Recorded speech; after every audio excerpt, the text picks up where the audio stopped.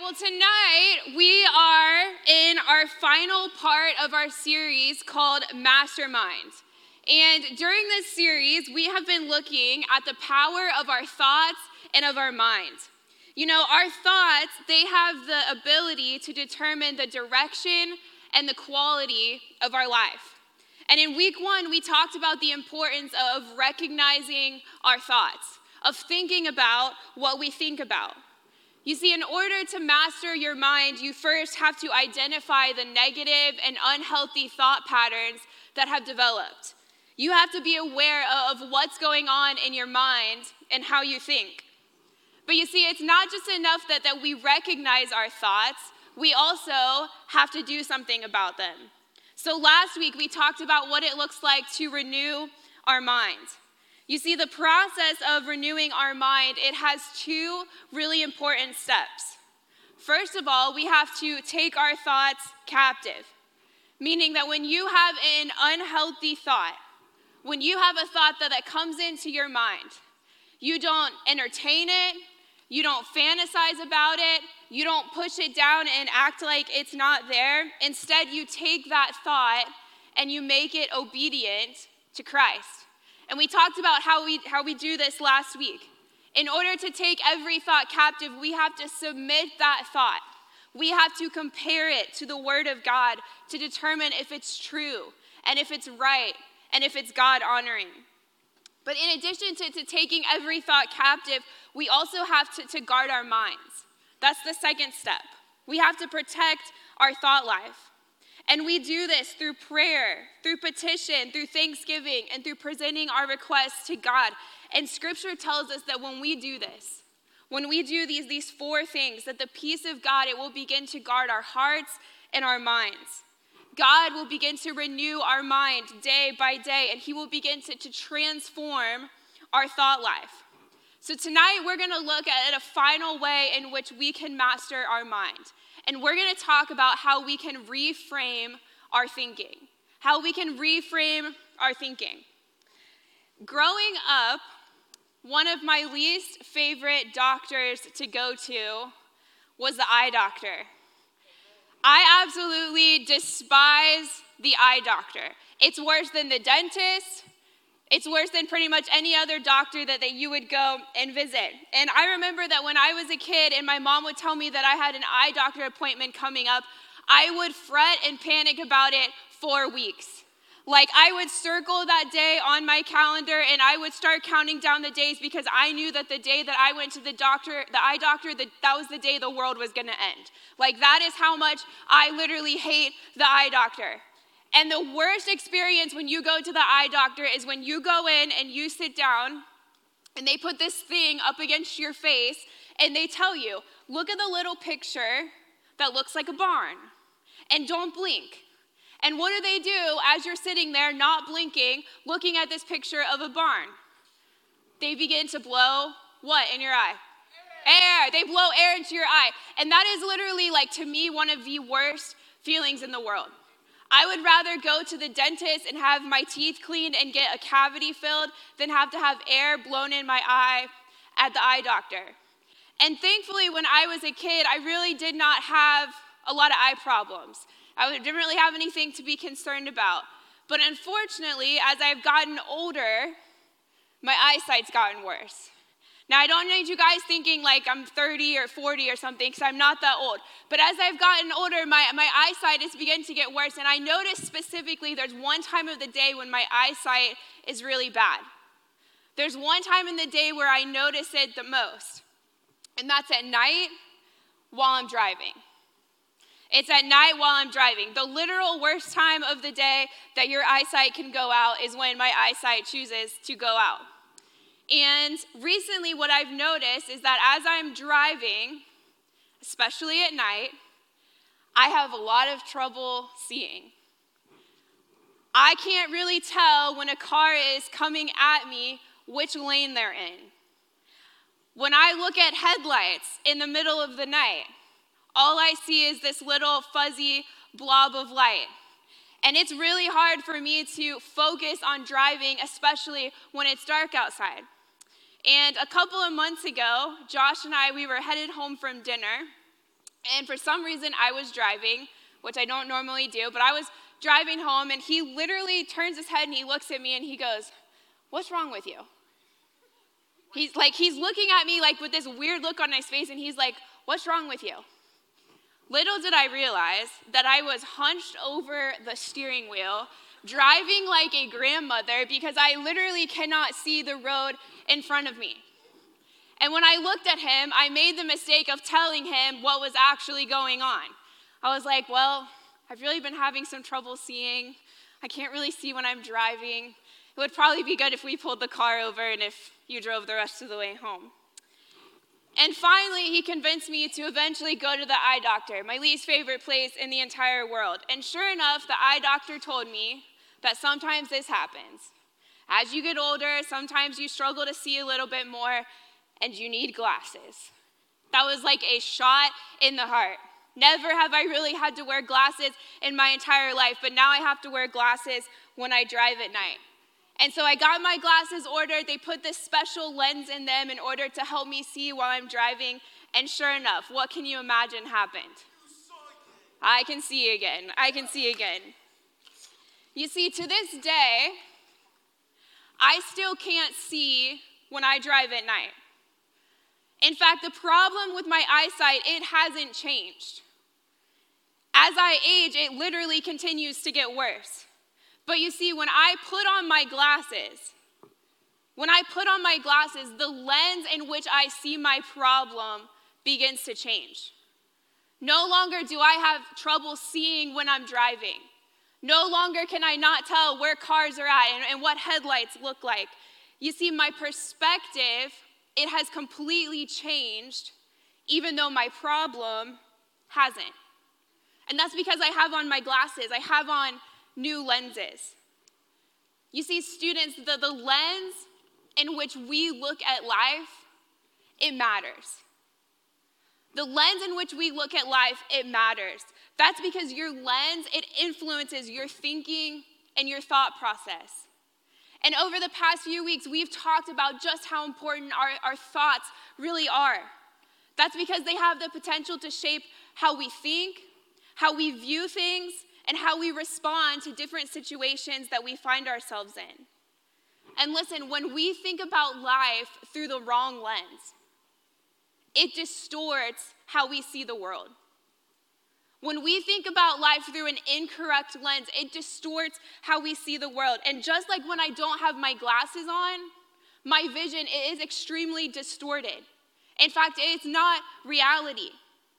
And when we continue to think about life through the wrong lens, we begin to develop what scientists call a cognitive bias. Everyone say cognitive bias.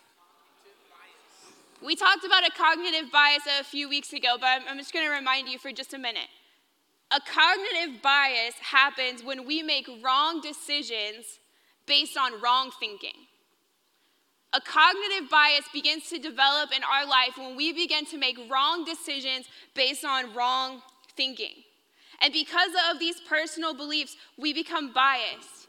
That's why different people respond to the same situation in different ways. That's why two different people can respond to the same situation in two different ways. Here's an example of this. I want you to imagine that there are two friends. And both of these friends get caught cheating on a test at school. And their teacher finds out, and their teacher sends them to the principal's office, and the principal sits both of them down together. And while they're in the principal's office together, having the same conversation with the principal begins to explain to them, all right, here's your punishment, here's what you did wrong, here's what we need to do moving forward. Same conversation, same people in the room. But what happens? When those two friends get up and they walk out of the office, they have completely different reactions to the conversation that just happened. Friend number one can't believe that he got in trouble. Why would my teacher send me here? I don't deserve this punishment. This is really not even a big deal. Whereas friend number two has a completely different response. You know, I really shouldn't have done this. This was a bad decision on my part. Next time moving forward, this definitely isn't going to happen again. You see, same situation, same environment, and two totally different responses.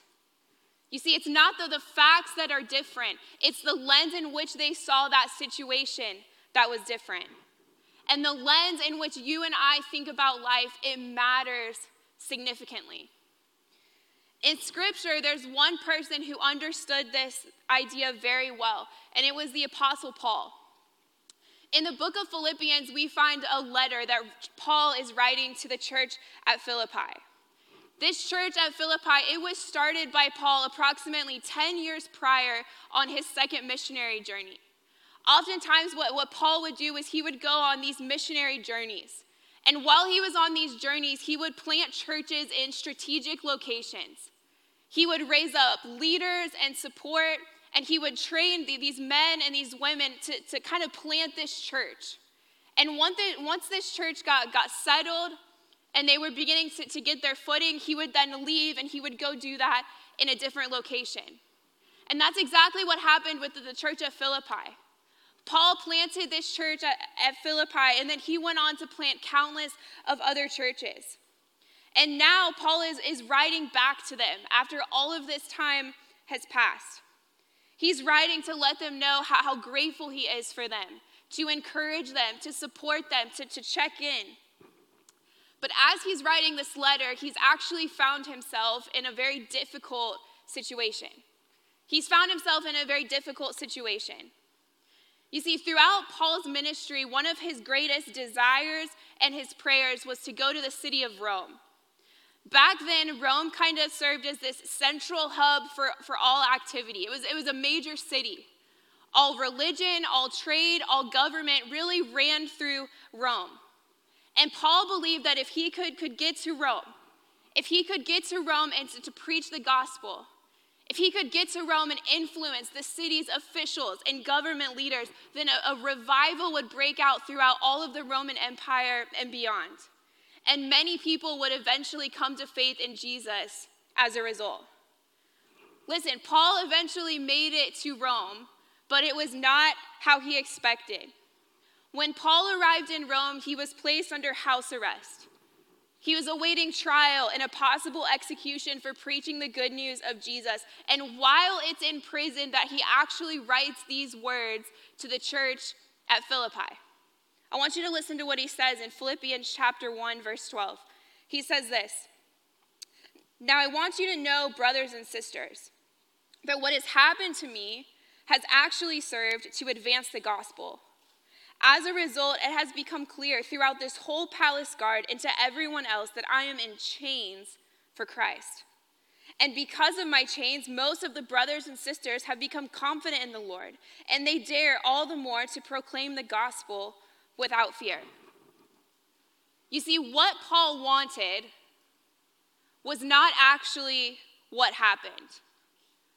Paul, he really wanted to go to Rome and to preach to some of the most influential people of that time. Instead, he finds himself locked up under house arrest with a guard chained to him 24/7. This was not his ideal situation. This was not how he pictured himself in the city of Rome. But I want you to notice his response to this situation. I want you to notice what he says. In verse 12, he says, "Though I'm in chains, my situation, it has still served to advance the gospel."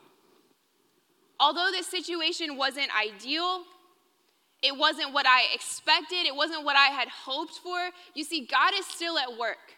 He's still moving in the midst of this situation, and people are still coming to know Jesus as their personal Savior. He says, "No, I don't have influence with the city's highest leaders. Instead, I have influence with the prisoners, with the guards, with the people who are coming in to visit me." And not only that, not only is God continuing to work in the midst of this situation, he says, actually, because of this situation I find myself in, my strength and the strength of other believers around me, it has actually been emboldened. It has actually been strengthened. Why? Probably because he doesn't have anything to fear. He's already reached rock bottom. He's found himself in one of the worst possible situations that he could. And he's telling the church at Philippi, he said, listen, I don't need you to have pity for me. I don't need you to have sympathy for me. I don't need you to feel bad. And he's like, I definitely don't want you to be discouraged. Because he said, God has been faithful to provide even in the midst of this difficult situation. And even in the midst of this situation, God is still working. I want you to put yourself in Paul's shoes for a minute. I want you to imagine that you have found yourself in prison for a crime that you don't deserve to be there for. Here you are sitting in a prison cell. You're chained to a guard 24/7. And here you sit, awaiting trial and awaiting your possible execution. Now, I don't know about you, but Paul's reaction would not be my reaction. Mainly because I know that if I ended up in prison, I would not do well. I would not survive if I ended up in prison, let's be honest, okay? That is like worst possible scenario for me is having to be in prison. But I want you to put yourself in this situation. I want you to imagine what Paul is feeling right now. Because I think a lot of times when we read these passages, when we talk about the Apostle Paul and how amazing he was as this hero of the faith, there tends to be this disconnect. We tend to think that Paul was some type of superhero Christian that didn't struggle like we did. That he didn't experience the same emotions and feelings and frustrations and hurt. It's kind of like he was built different. You see, Paul was no different than you and I. I'm sure that in some of the situations he found himself in, he was terrified. He was afraid. He was frustrated. This wasn't ideal for him. But you see, the difference is that Paul understood a very important lesson. Paul understood a really important lesson. You see, Paul was able to think about the reality of his situations through an eternal lens rather than an earthly lens. He was able to think about the reality of his situation through an eternal lens rather than an earthly lens. He understood that he couldn't control what happened to him. He couldn't control the situations that he found himself in, but he could control how he framed it. And when he framed his thinking with an eternal lens, it changed his entire perspective. It allowed him to think of his situation in a very different light, one that doesn't seem natural or that doesn't seem normal to us. You see, students, the same is true for us today. You and I, we can't control the situations that we often find ourselves in. We can't control certain things that happen in our life. We can't control what other people say to us. We can't control how other people treat us. We don't get to control some of the trials and the difficult seasons of life that we often walk through. But we have complete control over how we frame it. We have complete control over how we frame it. And we can choose to think about our situations, the things that happen to us, with an eternal lens rather than an earthly lens. So what does this look like?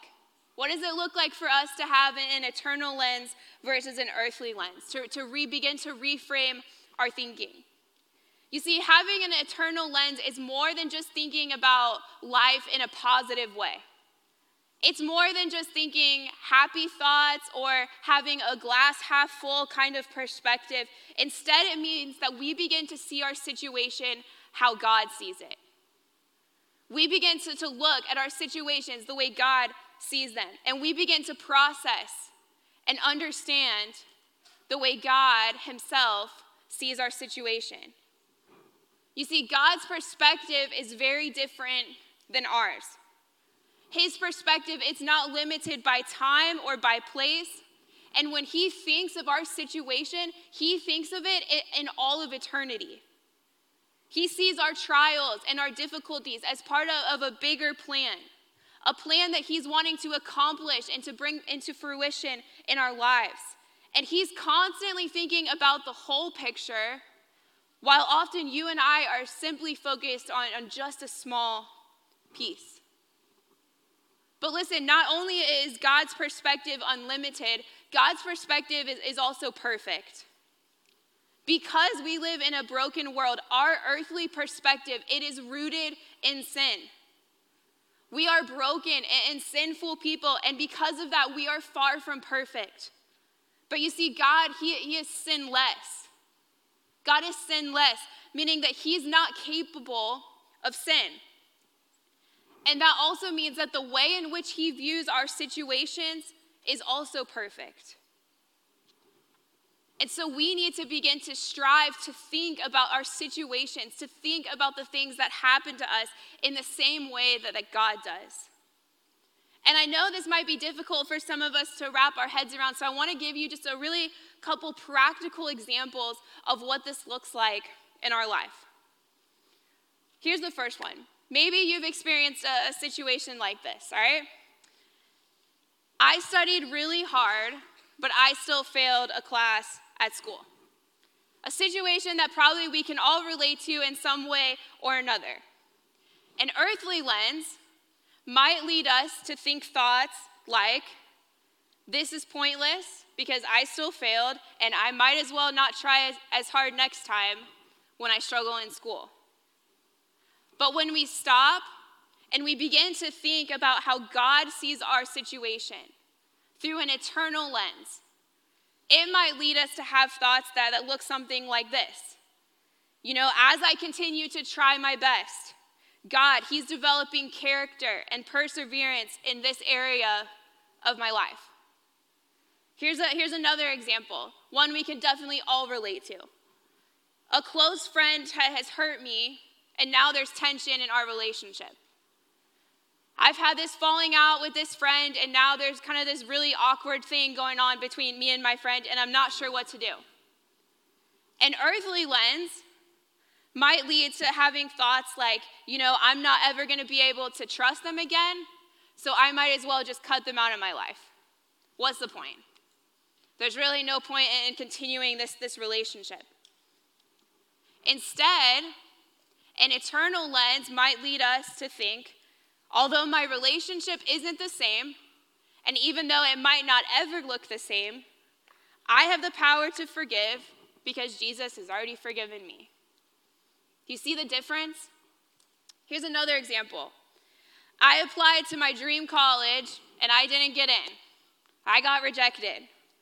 An earthly lens would lead us to think, my life is not going to turn out like I had planned. I'm not going to be successful, and now I have to figure out what my next step is going to look like. Where an eternal lens, thinking about this situation, how God might think about it, would lead us to think, I might not understand why this is my next step, but I believe that God has a plan and a purpose for my life. Do you see the difference between these two different types of thinking? Whether or not we frame our situation with an eternal lens versus an earthly lens, it matters. And it makes a difference in our everyday thought life because it begins to change our perspective and how we think about the situations that happen to us. So how do we begin to develop an eternal lens? How do we begin to develop this in our own life? Unfortunately, this isn't something that's just automatic. It's not our natural reaction or it's not our natural tendency. And it's really not as easy as just giving you 3 simple steps to do when you get home tonight. However, to begin to develop an eternal lens, it means that we begin to become intentional about how we think about our situations. I want you to look at how Paul closes out his final chapter to the church at Philippi. I want you to look at what he says in chapter 4, verse 8. He says this: "Finally, brothers and sisters, whatever is true, whatever is noble, whatever is right, whatever is pure, whatever is lovely, whatever is admirable, if anything is excellent or praiseworthy, think about such things. Whatever you have learned or received or heard from me or seen in me, put it into practice, and the God of peace will be with you. You see, to begin to develop an eternal lens in our life, we have to be intentional. We have to be intentional. And Paul, he gives us a great place to start right here in these verses. He says, listen, you are to think about the things that are right, the things that are true, the things that are noble, that are excellent, that are praiseworthy, that are lovely. And we need to begin to filter our thoughts through these categories that Paul lists off in these verses. And if our thoughts, they don't pass the test, they don't fall into these categories that Paul has listed here, then it has no place in our life. Those thoughts have no place coming into our mind and staying in our mind. That's where we talked about last week that we take every thought captive. We submit it to God's word to see if it matches what God's word says. And if we come across a thought that it doesn't fall into one of these categories, it has no business in our life. And listen, over time, when we make a conscious effort to begin to think about the things that are true, to begin to think about the things that are right and that are pure and that are lovely, our eternal lens will begin to develop. We'll begin to reframe our thinking from an earthly perspective to an eternal perspective. And so tonight, I really want you to consider this question. I really want you to think through what area of life do you need to develop an eternal perspective? Maybe recently there's been some situation that's happened in your life. There's something going on at home. There's something going on at school, on your sports team, maybe even here at church. And you have really struggled to see that situation through the lens in which God sees it. You've become wrapped up in your feelings and your emotions. You've begun to put emphasis on thinking about things that aren't necessarily true, that aren't necessarily right. And you need to begin to develop an eternal mindset, an eternal perspective, an eternal lens in which you look at your situation. And I know that for some of you here tonight, you are walking through some really difficult seasons of life. There are some of you in this situation, or in this room right now, that have walked through some really difficult situations, especially recently. And listen, I am not naive enough to tell you to just think more positive thoughts about your situation. I'm not naive enough to begin to tell you, hey, if you think happier thoughts, if you begin to be this glass half full kind of person, listen, your problems are going to go away. I don't believe that. I don't believe that to be true. But I do believe that when we begin to look at our situation the way that God sees our situation, it begins to change our perspective. It begins to give us hope and peace and comfort, even in the most difficult situations that we face in life. So I want you to consider, in what area of your life do you need to develop an eternal lens? Let's pray.